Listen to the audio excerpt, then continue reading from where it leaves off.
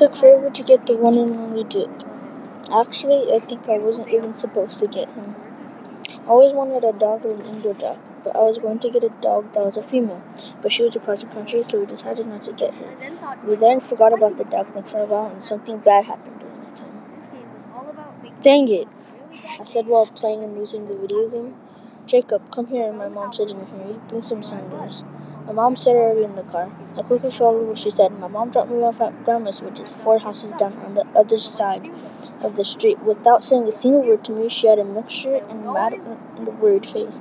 What happened? Before I could say anything, I was already at the Grandma's house.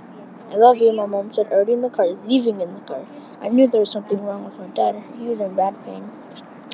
I later learned my mom rushed my dad to the hospital because of a basement incident. Also, my mom was pregnant at the time. We were going to have a girl named Mila. I was so excited to get a baby sister, but she will be born from a long time from now.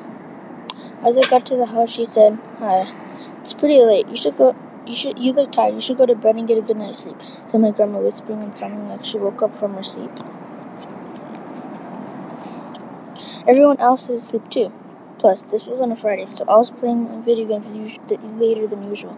Also, my grandma FaceTimed shortly after, the day after, my grandma FaceTimed my dad and my mom during my basketball game so they can watch me play. Shortly after the game, I heard that my mom was going to have a baby when my dad was in a different hospital room. And then that's all I heard. A couple weeks later, my mom and dad were in the hospital. They were at the house waiting for me. I was excited to see the baby, but I remembered the doctor said the baby won't come out for a long time from now. My grandma dropped me off. Bye, I said, wanting to see the baby. I went inside the house. The rain was pouring, and the skies were starting to get grayer and grayer. It was completely quiet. Tick-tock, tick-tock. The rain noises that was hitting the window were starting to get annoying. Please sit down, my mom said very sadly. The baby didn't make it. She was born way too early. I stood in shock. My heart has been shattered in a million pieces. I felt like cutting in my room forever and never seeing someone's face again. But I still have a million questions unanswered. I totally forgot about the bad things that can happen during the process of a baby being born. That's make it up to you. We'll get you a dog. He is at a store close to us. My tears were starting to slow down, but did not fully. Then we went to the store. I first saw him. He was fighting another dog. It looked like he was winning the fight. A puppy fight, a friendly fight.